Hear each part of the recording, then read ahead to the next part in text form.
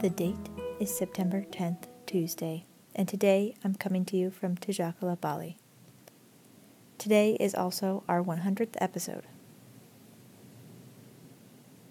On this day in 1960, Abebe Bikila became the first sub-Saharan African to win an Olympic gold medal and the first Ethiopian gold medalist.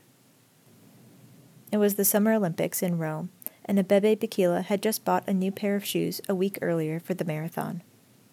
The shoes, to his disappointment, gave him awful blisters, and so Bikila decided he would just run without shoes. That's right, Abebe Bikila won a gold medal for the marathon, running barefoot. Luckily for Bikila, the race started in the late afternoon and finished after dark, so the course was cooling down while he ran. Bikila was neck and neck with another competitor until the last 500 meters, nearly a third of a mile, when he took off in a sprint. Italian soldiers holding torches lit the rest of the way as Bikila zoomed past them. He finished the marathon in 2 hours, 15 minutes, and 16.2 seconds, breaking the world record by 0.8 of a second. As soon as he crossed the finish line, he began a calisthenics routine, touching his toes, jogging in place, and reported feeling quite well, later stating that he could have run another 10 to 15 kilometers further. And today is the birthday of Hilda H.D. Doolittle, American writer. Doolittle was born in 1886, the only girl in a family of 6 children. At 15, Doolittle met 16-year-old Ezra Pound, a student at nearby University of Pennsylvania. They began a teenage romance that continued into their early 20s. Pound composed at least 25 poems inspired by Doolittle. When it came time for continued education, Doolittle attended Bryn Mawr College, a short distance from her home in UPenn.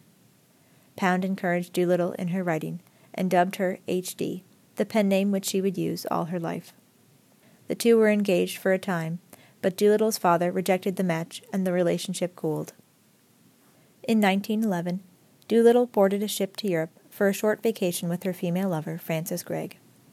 However, upon arriving in London, Doolittle, a beauty with a sharp creative mind, was eagerly welcomed by the intellectual community.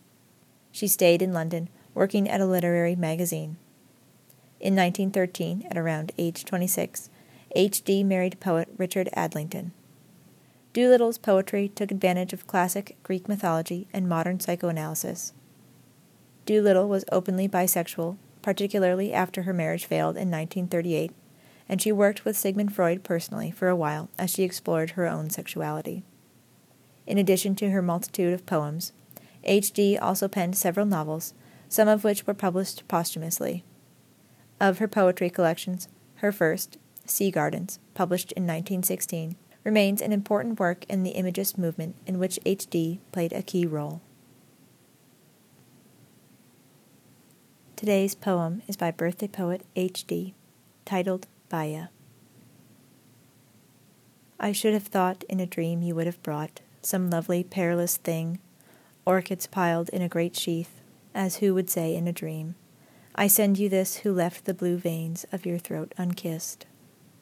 Why was it that your hands that never took mine, your hands that I could see drift over the orchid heads so carefully, your hands so fragile, sure to lift so gently the fragile flower stuff? Ah, how was it? You never sent in a dream the very form, the very scent, not heavy, not sensuous, but perilous, of orchids piled in a great sheath, and folded underneath on a bright scroll some word. Flower sent to flower, for white hands the lesser white, less lovely of flower leaf. Or, lover to lover, no kiss, no touch, but forever and ever this.